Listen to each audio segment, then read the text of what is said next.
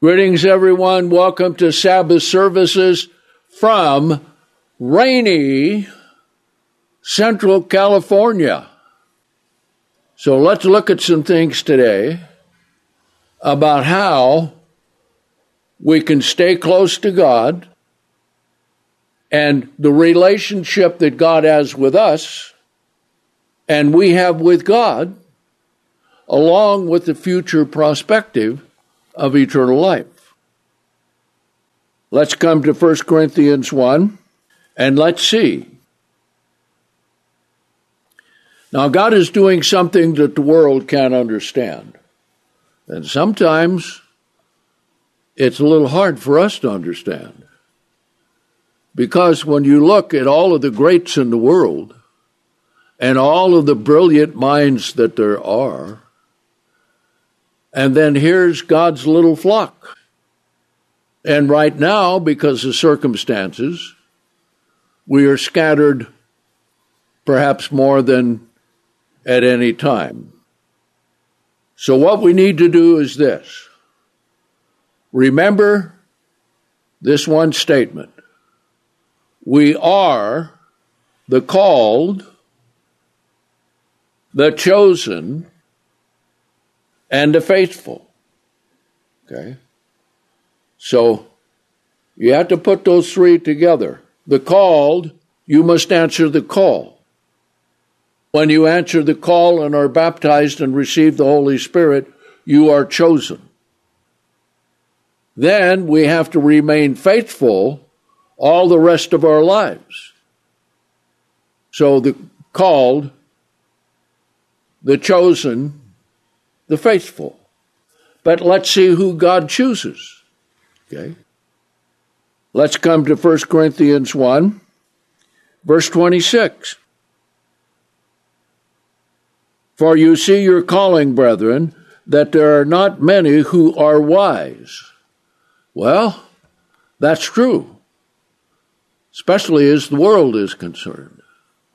Because let's also understand this, whatever we understand about God's Word, He has given us the understanding through His Word and through His Spirit. Because some of the wisest people in the world can read the Bible and they conclude it's full of lies, when it's actually full of truth and the plan of God in a mystery that they can't understand. Okay? Not many wise according to the flesh, not many who are powerful, not many who are highborn. Rather, here's what God has chosen. God has chosen the foolish things of the world, so that He might put to shame those who are wise. Like I've said in the past, probably quite a few times. When you look out at a whole group of all the saints, and you tell them, you're going to rule the world under Christ. Now, if we had a whole staff of the smartest people from the smartest universities in the world, and we invited them in and we said, I want you to meet the future world leaders, they would laugh us to scorn. But look at what the wise have become because of their sins. We read that recently. Professing themselves to be the wise ones, they became the fools. Okay? Rather, God has chosen the foolish things of the world so that He might put to shame those who are wise, and God has chosen the weak things of the world so that He might put to shame the strong things. Okay? Because with Christ in us, we can overcome every one of these apparent difficulties. And another thing that's important, we become relying on God the Father and Jesus Christ through the power of the Holy Spirit, so we're not relying on our own judgment, but rather the Word of God and His truth. And so the rich and the mighty, they rely on their own judgment, plus Satan leads them. Now that's quite a thing, isn't it? Okay. Continuing, and the lowborn of the world, the despised, has God chosen, even the things that are counted as nothing. So if you think just because you're alone, or because it's hard to get together with the brethren, remember, Christ in you, God the Father in you, and we'll see that a little bit later, okay, is greater than the numbers of people. Okay? And look at how many times God dealt through one man. Many times.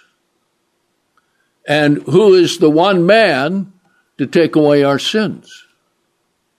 Jesus Christ. Okay? All right? In order that he might bring to nothing the things that are. Okay? So that no flesh might glory in his presence. Now think about that for a minute. Think about what happened to Job and all he went through. See?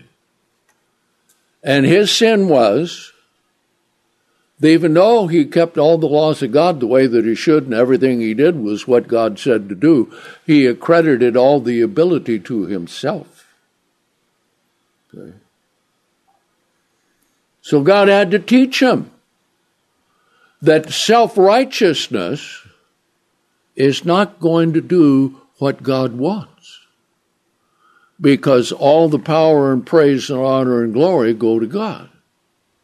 So after God got done talking to him and telling him, unless you become like God,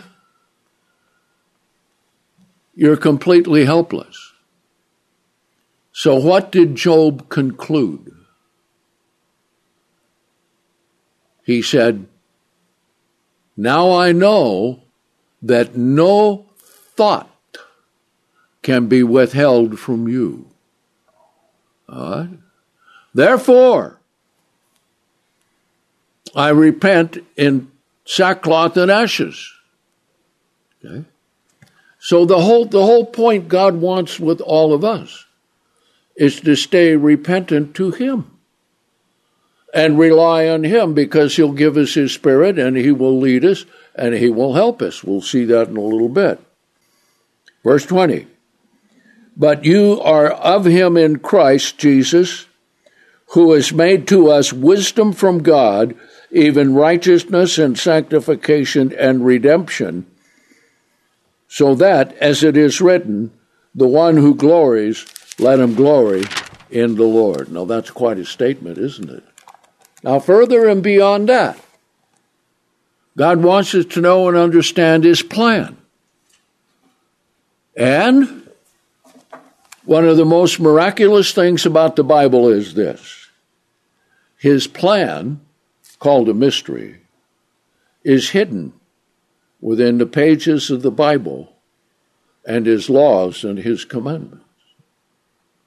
And anyone who refuses to keep them or to believe his word will never understand what God is doing. That's why the wise of the world can't know. All right? You take this Bible, take it back to the Massachusetts Institute of Technology, MIT, and gather a whole bunch of the leading scientists and tell them, I know that you have discovered many, many things and many inventions, and you've done a lot of things, but I want to tell you that I have a book here that will tell you what you really need to know, why you were born, where you were going, what you're going to do, what God is doing, and how he is doing it. Would you like to have a copy of the book? They probably all say yes. So then you have an attendant over here with a whole stack of Bibles. And you say, all right, I'm going to give you the one single book in the world that has all that you need, and give them the Bible, each one. Now, do you suppose that they might begin to understand? No. They would probably scoff, walk out, curse you to your face. All right? So let's come to chapter 2 and read something here. Chapter 2 and verse 6.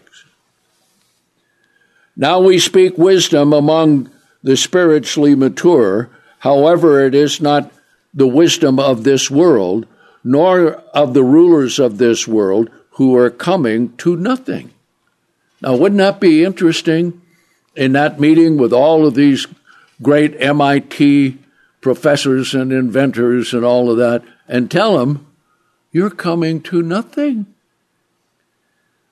They might come up and kill you. Okay? Rather, we speak the wisdom of God in a mystery. Now, how do you understand a mystery? Okay. God reveals it. But he doesn't reveal it in a certain book, in certain verses. He puts a little here, a little there, and so forth. And he takes the most obvious thing that they all reject. Actually, two. Number one, his word. And number two, Jesus Christ. Okay. We speak the wisdom of God in a mystery, even the hidden wisdom that God foreordained before the ages for our glory. Now, how valuable is the knowledge of God to each one of us? Because you see, the key becomes the Sabbath and the holy days, the Word of God, and all of that. So, though things all around us, especially nowadays, look really difficult, don't be discouraged or get down, because God is with you. Okay. Remember what God told Elijah, or Elisha rather, when there was an attack coming upon the Israelites, and the attendant of Elisha said, well, we need to get out of here. And he said, no, there are more for us than against us. And he asked God to open his eyes so he could see, and there was a whole host of angels out there ready to do battle against the enemy. See? So never think just because you're alone that God has abandoned you. That's not true. Because we'll see God's dwelling place is within us by the power of his Spirit. Okay? Verse 8, which none of the rulers of this world has known. None of them. Remember the lesson of Nebuchadnezzar? The head of gold? Okay? You read Daniel, the 4th chapter, especially the end, where Nebuchadnezzar repented. Okay? After 7 years of being like an animal, eating grass with the cattle. And you can imagine what he looked like after that. Okay. Has known, for had they known, they would not have crucified the Lord of glory, but according as it is written, the eye has not seen, nor the ear heard, neither have entered into the heart of man the things. Now listen carefully to this. The things which God has prepared for those who love him. Now that phrase tells us an awful lot, doesn't it? Now, a little later, we're going to talk about the glory of God and some of the things that he has that do not appear glorious, but in certain ways can reveal the glory that God has put in it. Now, in our meeting hall here, we have 6 pictures on the wall. And those pictures are pictures of sand. Just regular old sand, white sand, black sand, brown sand, red sand. And it's magnified 2,500 times, okay? And guess what? That which appears to be nothing is filled with glorious colors. Now, a little later, we're going to show you something that's going to be astonishing. Now, we won't be able to show you on this presentation, but we will have our editor, Randy Vild, splice them in at the right point when we get there. Okay? So you'll have to wait until it's put online. Okay? To those who love him. Okay? What is the love of God?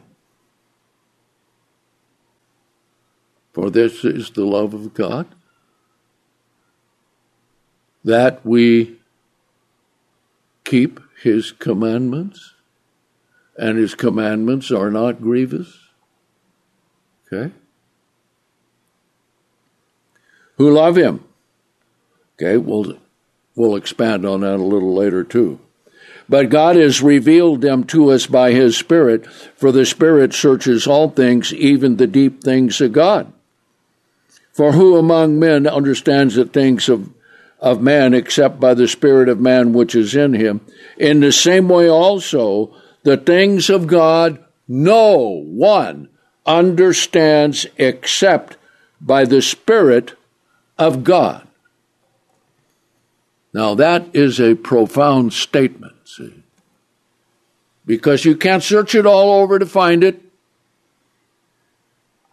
God has to open your mind to it in his word through his Spirit. And what did Jesus say of the word of God? He said, the words I speak to you, they are what? Spirit, and they are life. Now, just like the sand that looks like what you would just sweep up and throw out if you found it in your house on the floor, right? Okay. It's the same way with us. We're like that sand. And what are we made of? The dust of the earth. And the only difference is God has called us, he has chosen us, and if we're faithful, we will fulfill the plan of God, and we will see that that glory is going to be absolutely marvelous. Okay. Now, verse 12. Now, we have not received the spirit of the world, because there is a spirit of the world, and that is the spirit of Satan, the devil. And he's going to come on strong with everything that he can do at the end time, as we find in the prophecies of the book of Revelation and the other prophecies in the Old Testament that tie in with it. And it's going to be quite a time indeed. But the Spirit that is of God, that we might know the things graciously given to us by God, which things we speak, not in words taught by human wisdom, but in words taught by the Holy Spirit, in order to communicate spiritual things by spiritual means. Now that's quite a thing indeed, isn't it? Okay? Let's see what else. Okay? Now, we all, in answering the call, we have to be baptized, receive the Holy Spirit. Now let's come to 1 Peter, the first chapter. Okay? 1 Peter, the first chapter. Because as you know, receiving the Holy Spirit is the most important thing that can happen in our physical lives, and we must we will see grow in grace and knowledge in a little bit. See? Because if we're to be the wisdom of God to the world, we can't do it in the flesh. We have to be raised and changed and transformed into the sons and daughters of God as spirit beings. See? And this is what we need to keep focused in our minds on the called, the chosen, and the faithful. Okay? So let's pick it up here. 1 Peter, the first chapter, verse 1. Peter, an apostle of Jesus Christ, to the elect strangers who are in Pontus, Galatia, Cappadocia, Asia, and Bithynia, who have been chosen according to the predetermined knowledge of God the Father. Okay? Chosen because of repentance. By sanctification through the Spirit. You receive the Spirit, and that sanctifies you. Okay? Now, the Holy Spirit, God wants to work with us with our spirit. Now our spirit has the Spirit of God united with it. Okay? Now he wants us, we will see, to grow, to develop, and use the Word of God for that. Okay? Let's go on here. Unto sanctification through the Spirit, unto obedience and sprinkling of the blood of Jesus Christ, grace and peace be multiplied to you. Now that's what we want from God. Grace and peace. So that even in difficult times you can have the peace of God. Okay? Blessed be the God and Father of our Lord Jesus Christ, who according to his abundant mercy has begotten us again. Now, we know that the Bible teaches us that which is born of the flesh is flesh. That's your physical life. That which is born of the Spirit is spirit. Okay? Who was the firstborn from the dead? Christ. Okay? So, no one had been born again except Jesus Christ. He was the firstborn of Mary in the flesh, and he was the firstborn from among the dead when he was resurrected. Okay.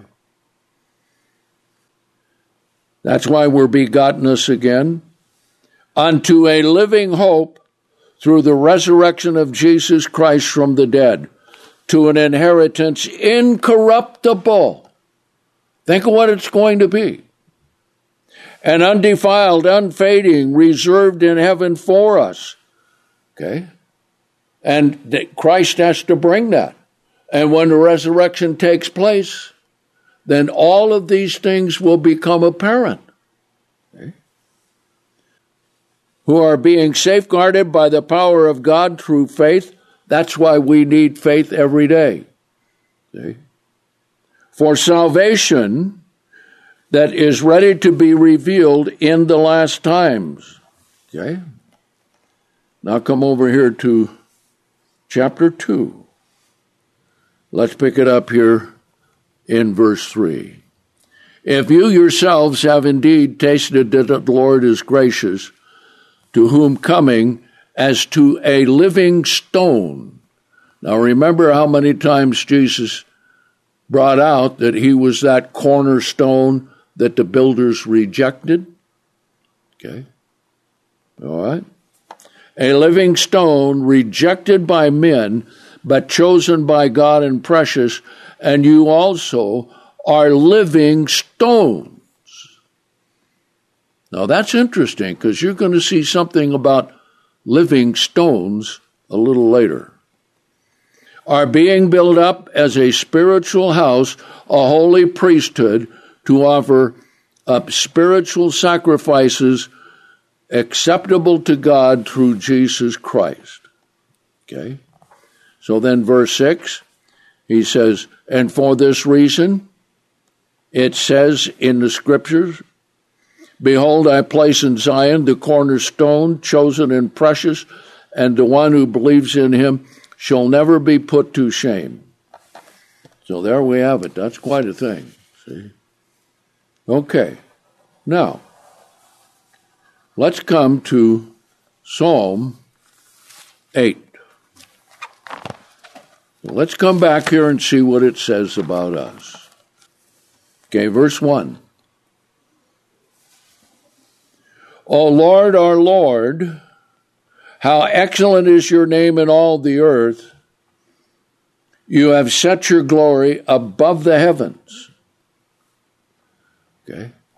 Now, that's another thing that in praying, we need to understand and let the Spirit of God lead us to understand and grasp what God has done.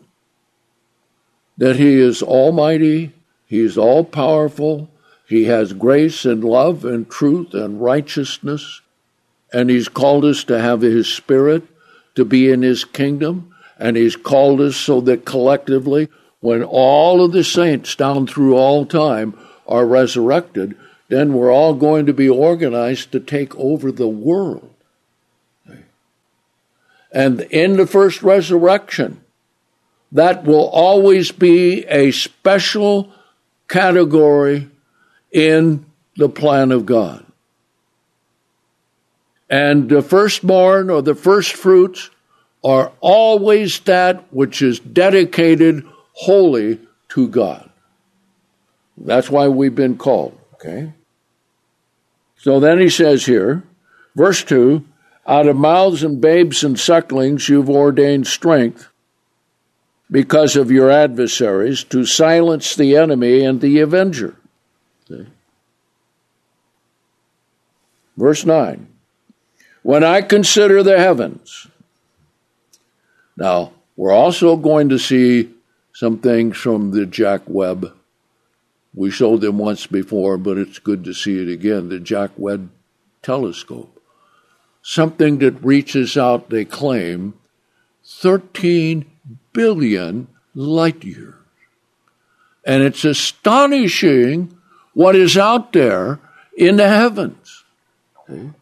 Now, those in past generations of Christians have never been able to see those and have never been able to see the colors in stones, which is also going to be quite a thing because we're to be what? Living stones, right? Okay. And we're to have glory, correct? All right. When I consider the heavens, the work of your fingers, the moon and the stars which you have ordained, what is man that you are mindful of him? Man or woman? Okay. God is mindful of them. Okay. And God has a great plan, as we know, that even later on in his plan, that even those who figured there was no hope for anything, and they died knowing nothing about God, well, God's going to raise them, we know, in what is called the second resurrection. And think what a time that is going to be. Okay? So he asked the question, what is man that you're mindful of him? Well, think of that for a minute. How did we get where we are today? The called, the faithful, and the chosen. Okay? The called, the chosen, and faithful. All right? You are. And the Son of Man, that you care for him. Now notice verse 5. This is one of the most astonishing verses in the whole Bible. The King James and other translations translates it angels. But the reality of it is, as I'll read it, verse 5, for you have made him a little lower than God. Think about that. It says in Genesis 1 that he made us male and female, right? In the image and likeness of God, given us free moral agency, given us minds that we can think, that we can do, Plus he's given the whole world to all of mankind as a place to live, to work, and to all the things in their lives. That's an amazing thing. And made in the image of God. See? And to understand the great power of God that he has is to realize that every single human being other than Adam and Eve are formed in the womb. And that's quite a thing. So look at it this way. Okay? Just as a child is formed in the womb, and God put everything in there so that it would be a complete human being. But needing a mother and father because it needs to grow. Okay? Needs to be taught. Needs to know what is right. And all babies are sweet and innocent when they're born. And some of them you wonder, well, what happens in their lifetime that they turn out the way that they've turned out? Well, that's because it depends on the parents and whether they know of God or not. All right? You have made him a little lower than God and have crowned him with glory and honor. Now, that's true in the physical realm. Certain things that we have, certain things that are glorious, certain things that whatever it is. But that's also prophetic at the resurrection. Okay? Because at the resurrection, then we're going to join the spiritual family of God as the spirit sons and daughters of God. See? That's the whole plan. Now, verse 6. You made him to have dominion over the works of your hands. Okay? The whole earth. The whole earth. See? Now, just before we began services today, little sidebar here. Do you know where the scripture is that says that God intended men to drill oil out of the ground?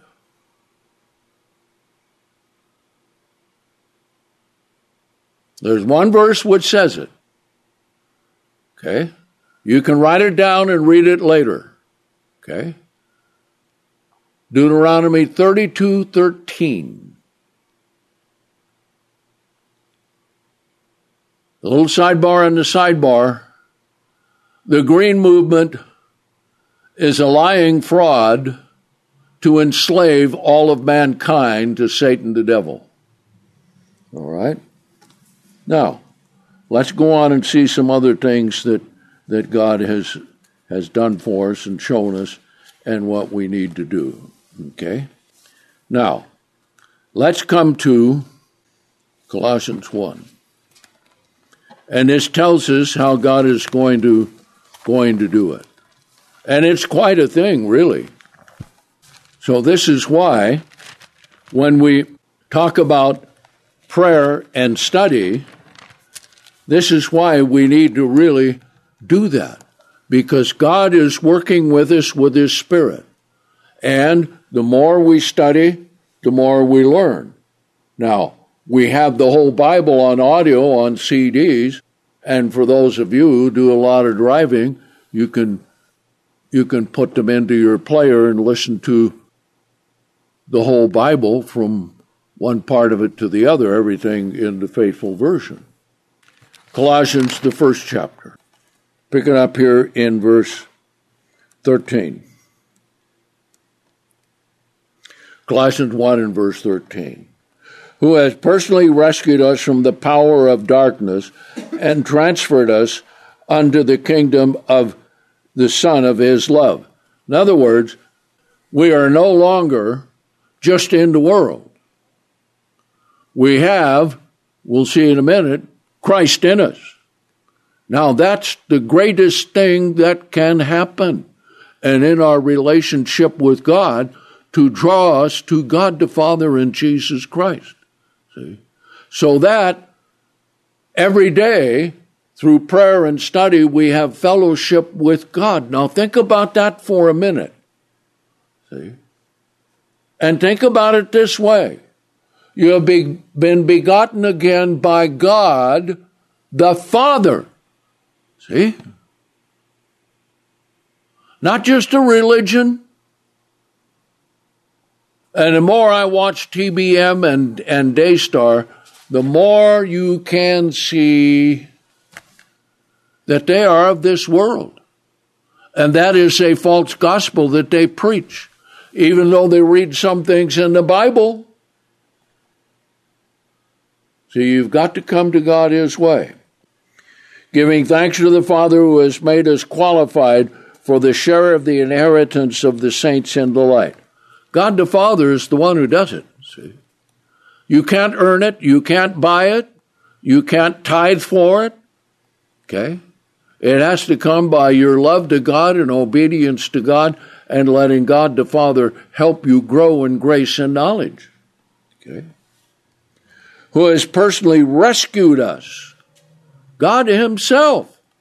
Now, that's translated that way because the word rescued is a middle voice participle or verb, which means the subject is also the object.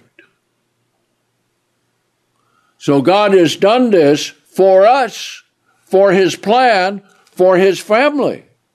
Okay? Personally, Himself, because the Spirit comes from the Father as a begettal. And this is what our new life is. It's just like a newly conceived infant in the womb of its mother. Okay? And the birth will be resurrection. That's why we are called the church of what? The firstborn. Okay, amazing how all of this comes together.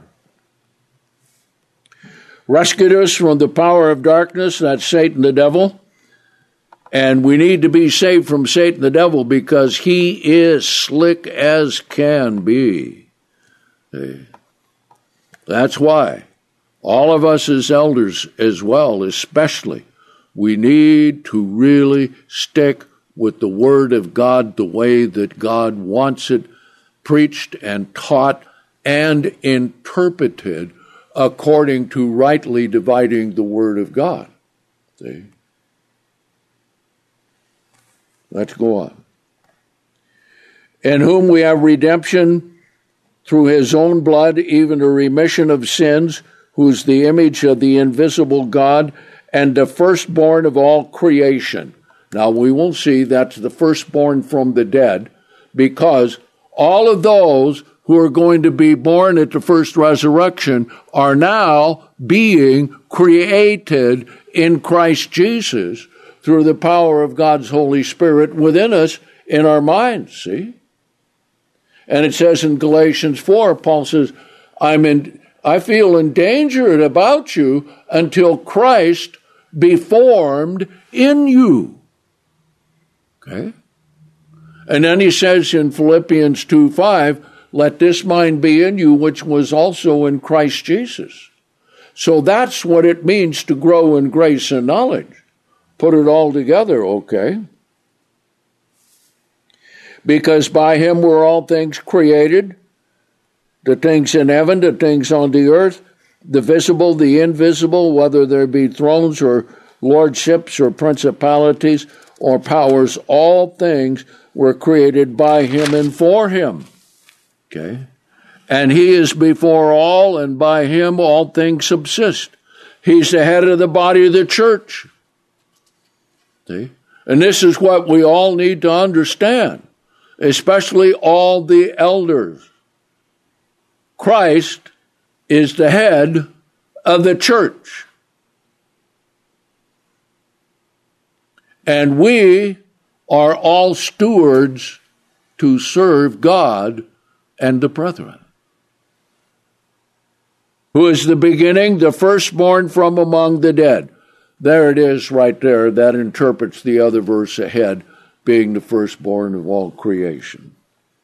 So that in all things he might hold the preeminence. For it pleased the Father that in him all the fullness should dwell.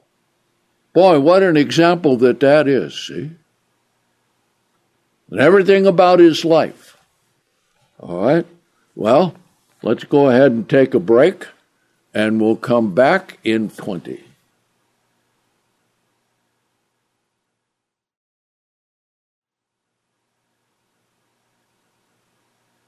Now let's continue on where we left off in Colossians, the first chapter, and we will see the kind of relationship that God wants with us. And it is fantastic indeed. Let's pick it up here, Colossians, the first chapter, and pick it up in verse 19. Colossians 1, verse 19. For it pleased the Father that in him all the fullness should dwell, and having made peace through the blood of his cross, by him to reconcile all things to himself, whether the things on the earth or the things in heaven.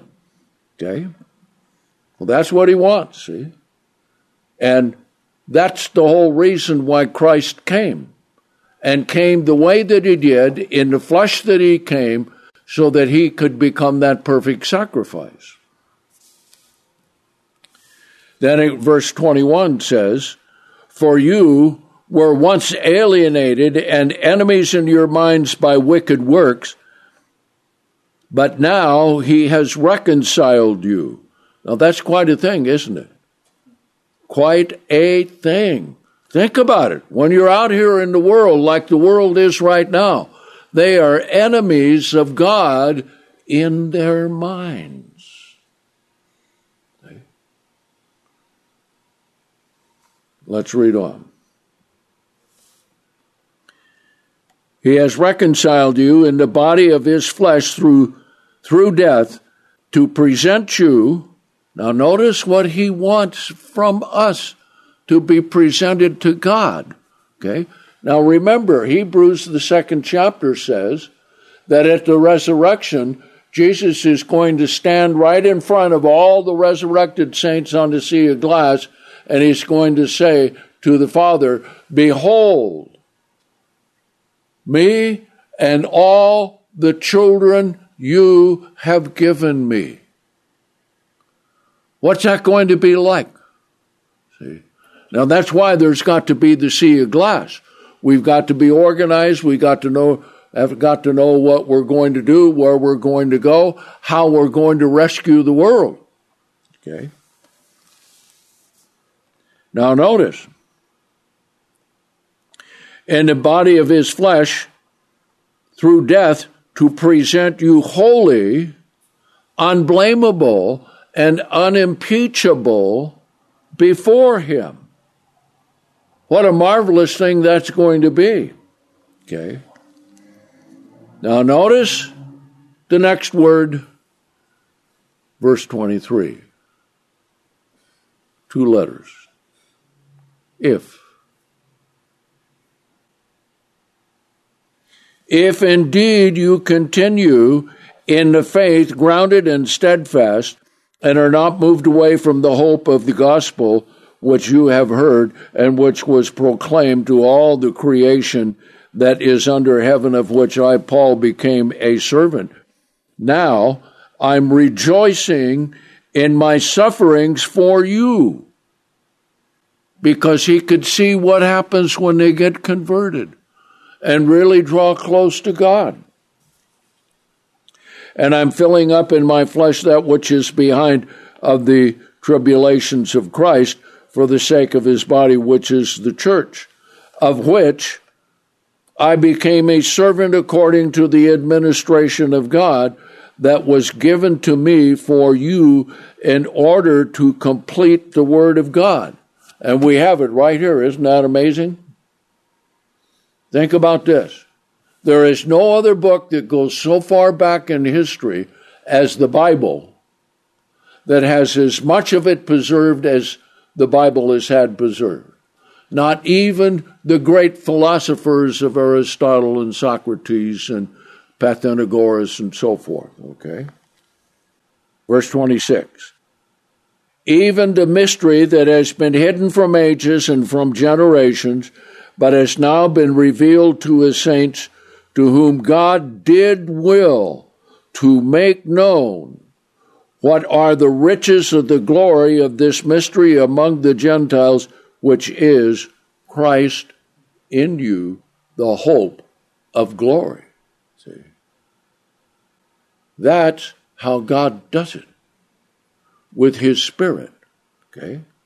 Now, let's look at some other things. Let's come to John the 14th chapter, because this becomes important, because the one who is the great ruler of the universe, the Father, and his resurrected Son, Jesus Christ, have done something so very special in each one of our lives, because we're the called, the chosen, and the faithful, that we now have this tremendous blessing that we're going to read about here in John 14.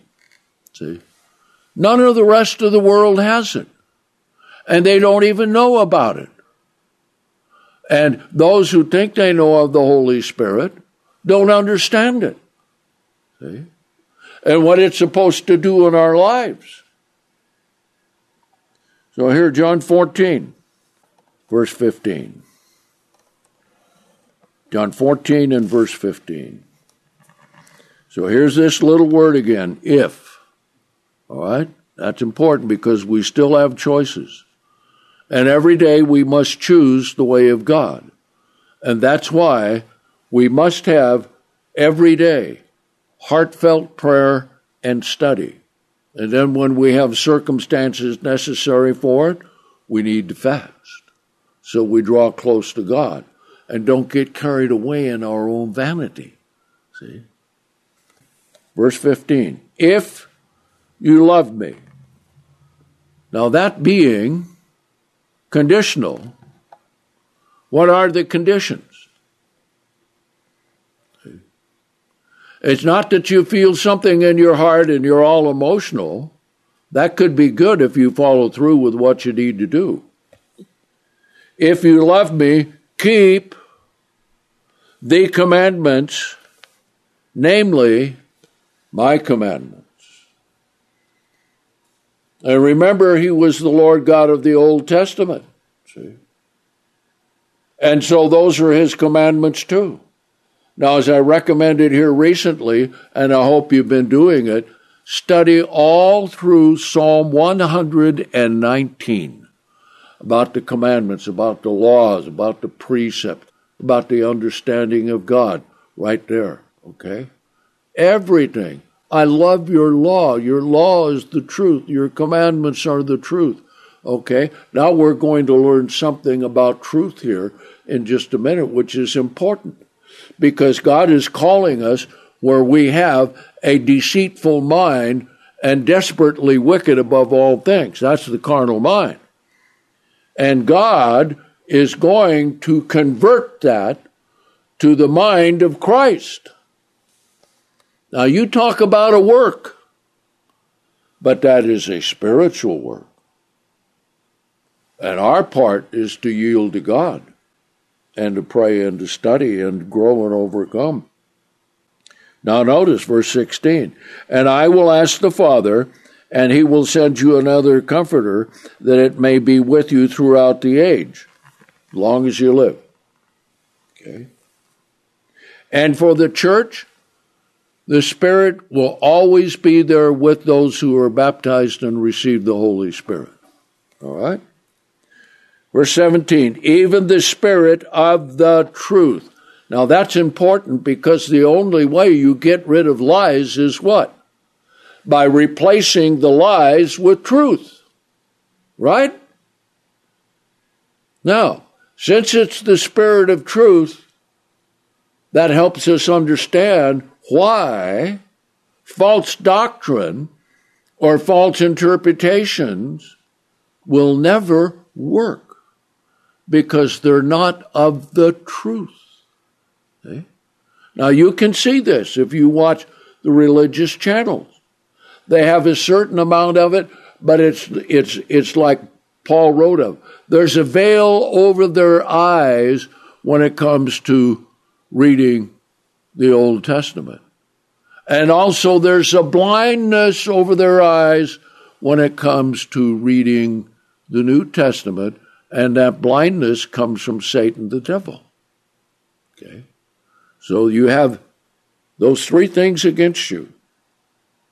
You have a blindness at the reading of Moses. You have the deceitfulness of the heart. Desperately wicked, number 2. And the blindness of Satan, the devil. All three of those work against the rest of humanity to not understand what God is doing. So that's why being the called, the chosen, and the faithful is important, because of having your sins forgiven, Christ in you, and the Spirit of truth. Okay. Now notice what he says. Even the Spirit of the truth, which the world cannot receive, because it sees it not, or perceives it not, rather. Okay? You don't have to see it to receive it. But you can't see the Spirit. That's what God does in the innermost part of our minds with His Holy Spirit, to unite with the spirit of man that we have. Now we have been begotten by the Father. Now are we His children. Now then God is dealing with us in a special way. Let's see what that is right here. Cannot receive it because it perceives it not, nor knows it, but you know it because it dwells with you and shall be within you. Now that's something. See? That is a dividing line between the called, chosen, and faithful in the world. The Spirit of God in us. Then he says, I will not leave you orphans, I will come to you yet a little while, and the world shall see me no longer, but you shall see me. Because I live, you shall live. Now imagine what that was like when they were all gathered there on that wave sheaf offering day after Christ ascended to the Father and came back, and all of a sudden here they're all in a room there, okay, and those two disciples came back and said, we saw the Lord, He ate with us. And then all of a sudden, boom, Jesus is standing in the middle, right there in the room. Now think how they felt, because they all saw Him die. They all saw Him hang on the cross. They all saw that He was put into the tomb. Okay? And some of them didn't even believe when Mary Magdalene said that Jesus was raised from the dead. Okay. The only one who believed was John when he went down to see in the tomb, when he saw the claws laying there, probably in the form of his body when he was wrapped in the linen, and then a napkin he had on his head would fold it up and put in another place. Now, you know that he had to be alive when you saw that, if he were John, which he did, because napkins don't fold themselves, right? Isn't that right? Now, all of you women would be very happy if all your laundry would fold itself, right? But it didn't, so that showed that he was alive. So he appeared to them. He said, you will see me. Then he says, verse 19, yet a little while the world shall not see me, but you shall see me. Because I live, you shall live also. In that day you shall know that I am in my Father, and you are in me, and I am in you. Now, this is what we need to know and understand and really keep in mind, see, especially in the days that we are living in. See, we can't get wrapped up in the world. All of their troubles are going to come home. Remember Reverend Wright, the infamous Reverend of Barack Obama? And he made the statement, and he said, of America, and all the chickens are coming home to roost. Remember that statement? Well, in that he was correct. Okay. Now notice how important the keeping the commandments of God is. Verse 21, the one who has my commandments and is keeping them, that is the one who loves me. Okay? If you flip it the other way, the one who does not keep my commandments does not love me. See? And that's the big fault of establishment Christianity. They want the unconditional love of God, but God's love is not unconditional. There is an if. You see. But they never tell you how to love God back. And they never tell you to keep the commandments. Now, a little sidebar. I've got a clip of Jonathan Cahn calling President Biden to account for signing the so-called Respect of Marriage Act. And I'm going to analyze it, and I'm going to show you that as powerful as that was, and you could feel the power that he had with it, that it was a worthless call to repentance.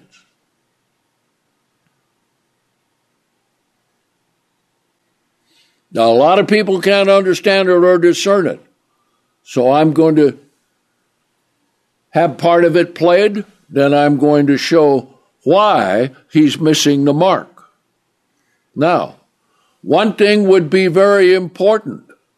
It makes you wonder what happens with men like Jonathan Cahn and why they never really come to the truth the way that they should.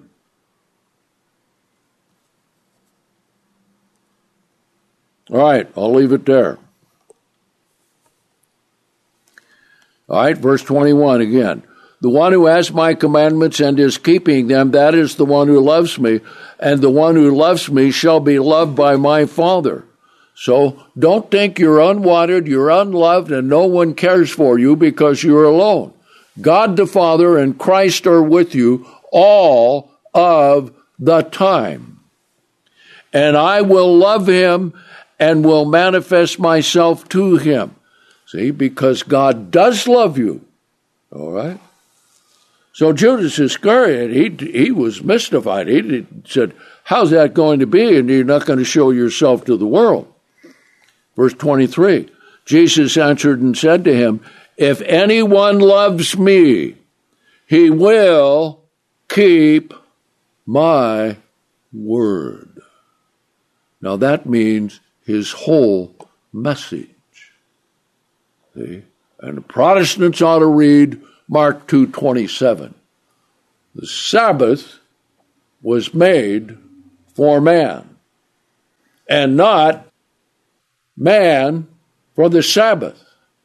Therefore, the Son of Man is Lord of the Sabbath. The day they hate, Christ says he's the Lord of. Think of that. And yet they say they're worshiping God. They don't have a clue. Verse 23 again. Jesus answered and said to him, if anyone loves me, he will keep my word, and my Father will love him. Always remember that God the Father does love you, and so we'll see in a little bit how we are to love God back. And we will come to him, and we will make our abode with him. That means God, with the Holy Spirit, God the Father and Jesus Christ, both are dwelling in you through the power of the Holy Spirit. See? That's what's so important. That's the whole key to our relationship with God. Now, verse 24, he reiterates it again. The one who does not love me does not keep my words. All right? And the word that you hear is not mine, but the Father's who sent me. Now, that's quite a thing indeed, okay? Let's come to 1 John, the first chapter. Let's see how John expands this, okay? And how he shows that our calling and our being chosen and being faithful with God the Father and Jesus Christ means that we what? We'll see in just a bit. We have direct access to God the Father. Okay? We'll look at that in just a minute, how he expresses it. So what he's saying here is very important. First chapter, verse 1. That which was from the beginning, the one who commanded everything to come into existence, okay? That which we have heard. And they heard all the words of Jesus and everything that he preached wherever he went, and they were with him. That which we have seen with our own eyes, and we have observed for ourselves. Now, observe means to carefully scrutinize everything that Jesus did. Okay? That which we observe for ourselves and our own hand handled concerning the word of life. Not amazing? When he appeared to them, he let them handle him. Okay, little sidebar. A spirit being can appear as flesh and bone, not flesh and blood. Doesn't need blood. Now, there are some people, even in the Church of God, who believe that when we're resurrected, we're going to be flesh and bone. But that's not true. However it will be, we will be glorious, we will be spirit beings, but when we appear to other human beings, those we're going to be teaching and ruling over in the kingdom of God, we will appear to them as flesh and bone. Why? Because a human being cannot be in the presence of a God spirit being and live. Okay? So if there's anybody out there preaching that doctrine, I tell you in the name of Christ, you better stop. For the life was manifested, and we have seen and were bearing witness and reporting to you the eternal life which was with the Father and was manifested to us. That which we have seen and heard, we're reporting to you in order, now listen carefully, in order that you may have fellowship with us. For the fellowship indeed. In other words, the whole purpose of fellowship is because of this. Indeed, our fellowship is with the Father and with his own Son, Jesus Christ. Okay? Now that's something. Okay? Now hold your place here because we'll come back. Let's come to Ephesians, the 2nd chapter. All right. Let's begin right here in verse 1. Now you were dead in trespasses and sins. See? Without the Spirit of God and living in the world, and you have all your sins and trespasses, you're as good as dead. In which you walked in time past according to the course of the world, according to the prince of the power of the air, that spirit that is now working within the children of disobedience. And we're certainly seeing that right now. Satan working in so many people and through so many people, and they're they want to change everything because it's Satan, the devil's rule. Okay? Now notice, among whom also we once had our conduct in the lust of the flesh, desiring the things willed by the flesh and by the mind, and were by nature the children of wrath, even as the rest of the world. But God, who is rich in mercy because of his great love with which he loved us, calling us, okay, even when we were dead in our trespasses, he has made us alive together with Christ, that is through repentance and baptism. For you have been saved by grace. Okay?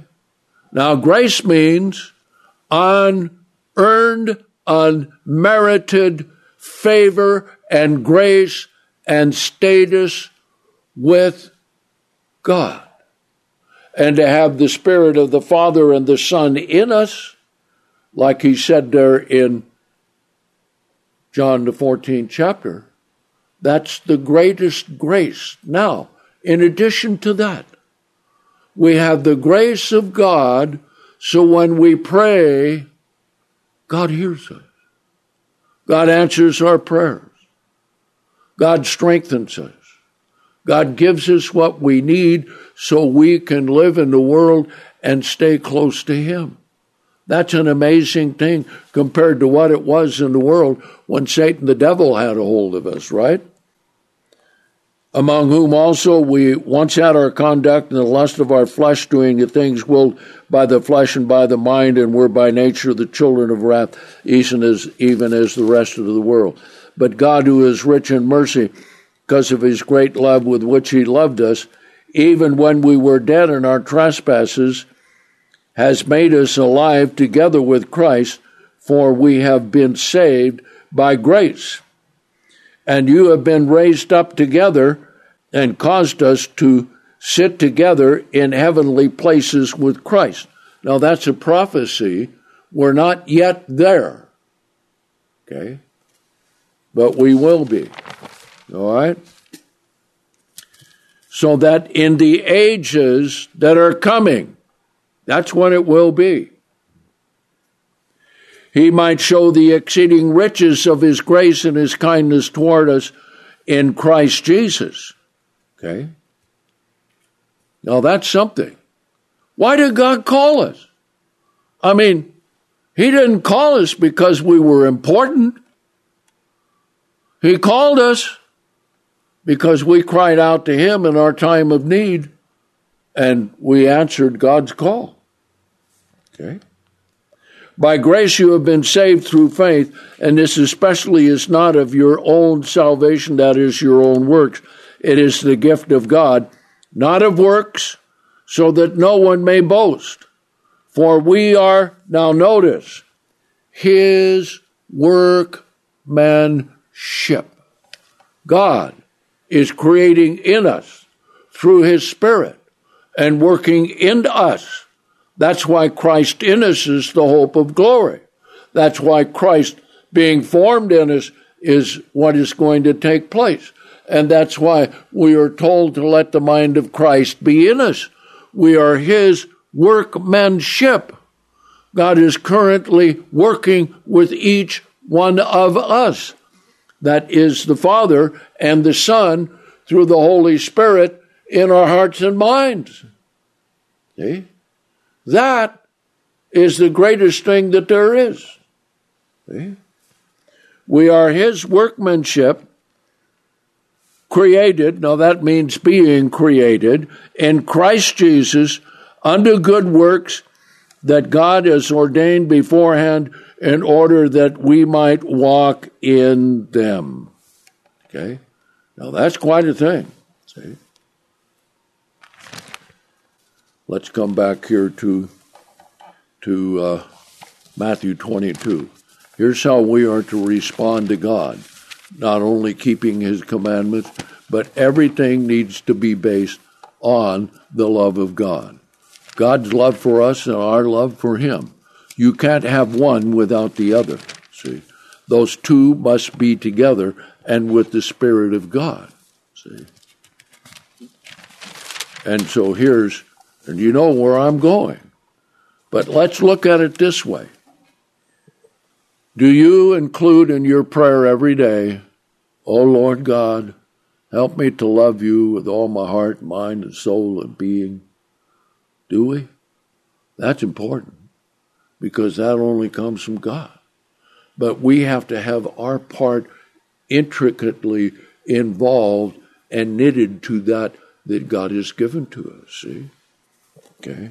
So they always have the argument, which is the greatest commandment, all right? Verse 37, Matthew 22. Jesus answered him and said, "You shall." Okay? What does that mean? Is that a suggestion? No, that's a commandment. Are these the words that Jesus has spoken? John 14. Yes.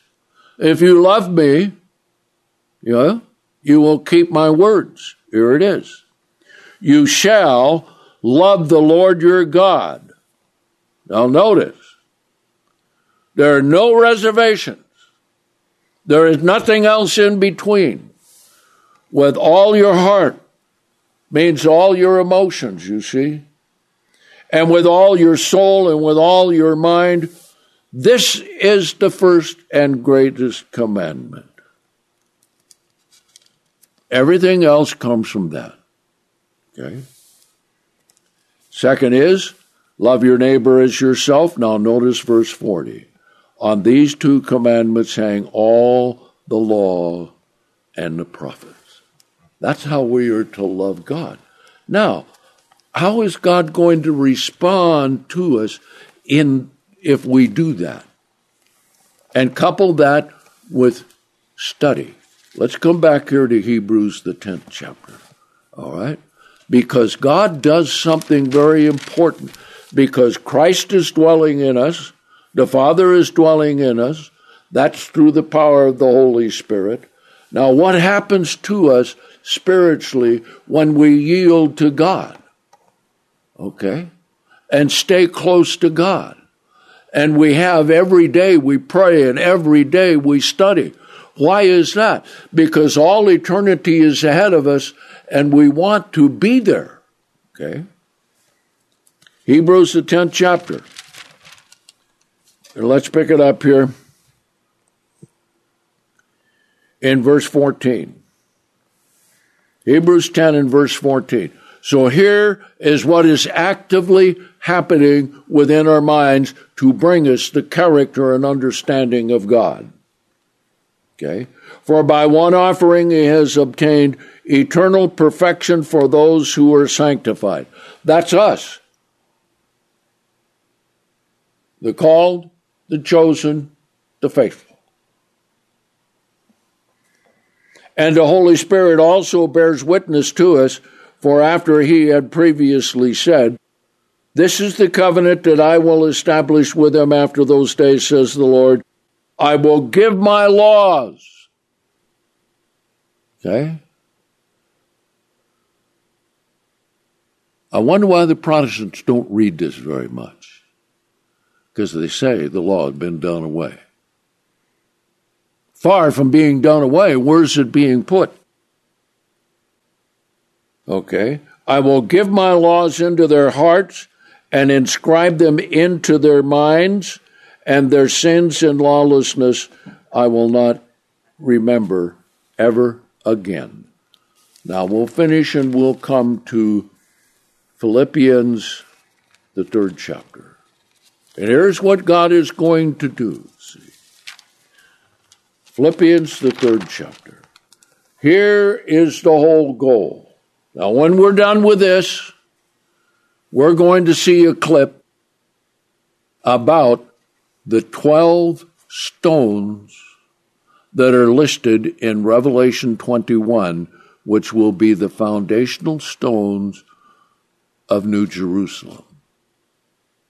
And that no other stones are like this. Okay?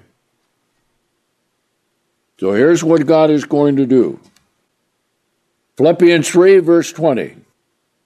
But for us, the commonwealth of God exists in the heavens, from where also we are waiting for the Savior, the Lord Jesus Christ, who will transform our vile bodies to be conformed to his glorious body. Glory. What does it say in Daniel, the 12th chapter? We'll shine like the stars. What does it say in Matthew, the 13th chapter? That the righteous shall shine as the sun. That's glory, see? According to the inner workings of his own power, whereby he is able to subdue all things to himself.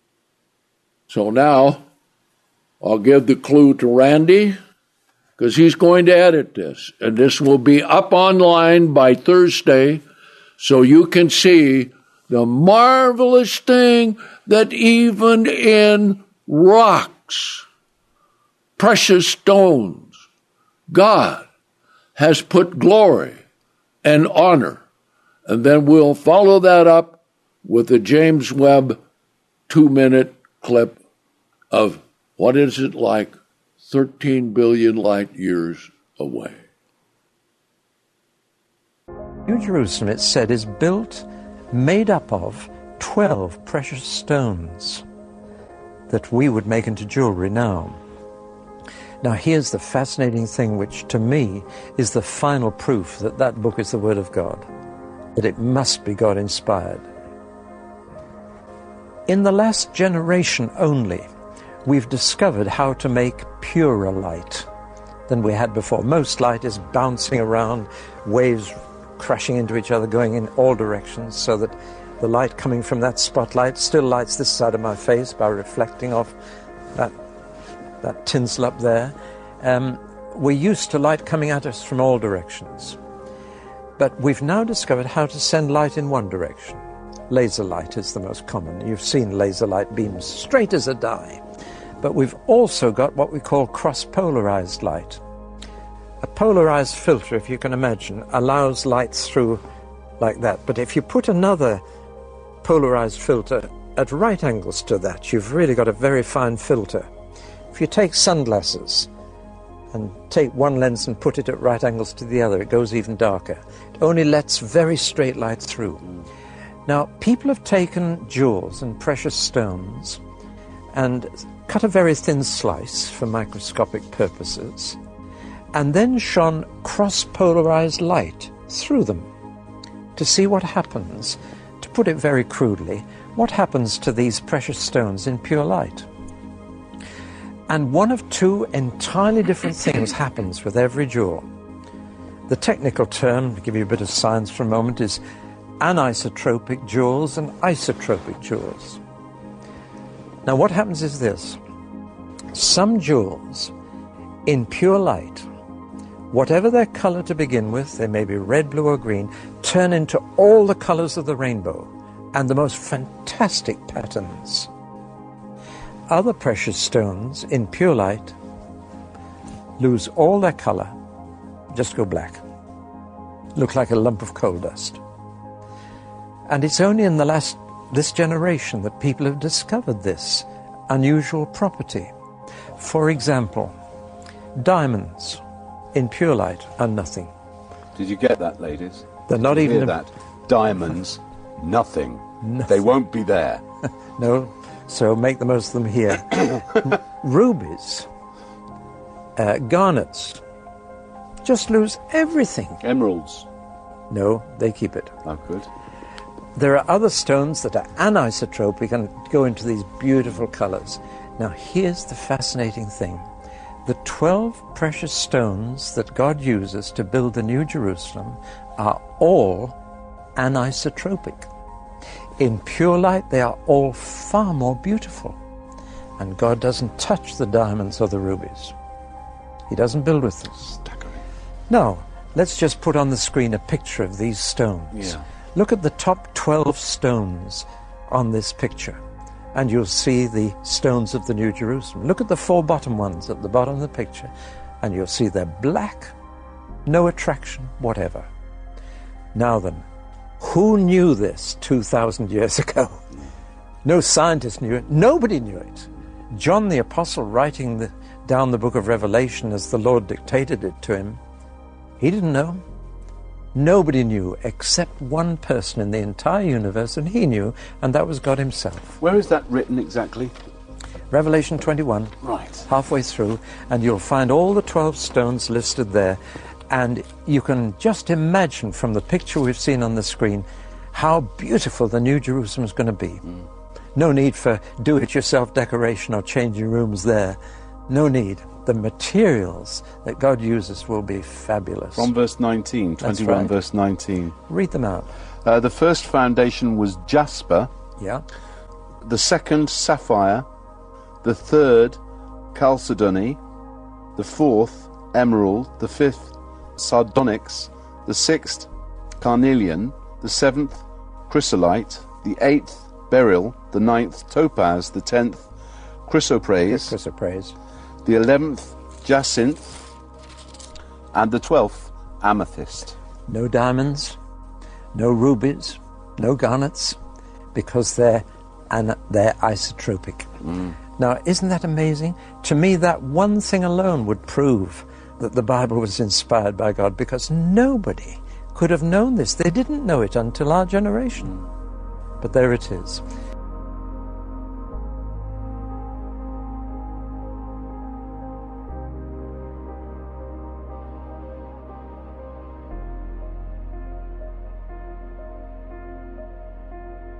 I am Alpha and Omega, the beginning and the end, saith the Lord, which is, and which was, and which is to come, the Almighty.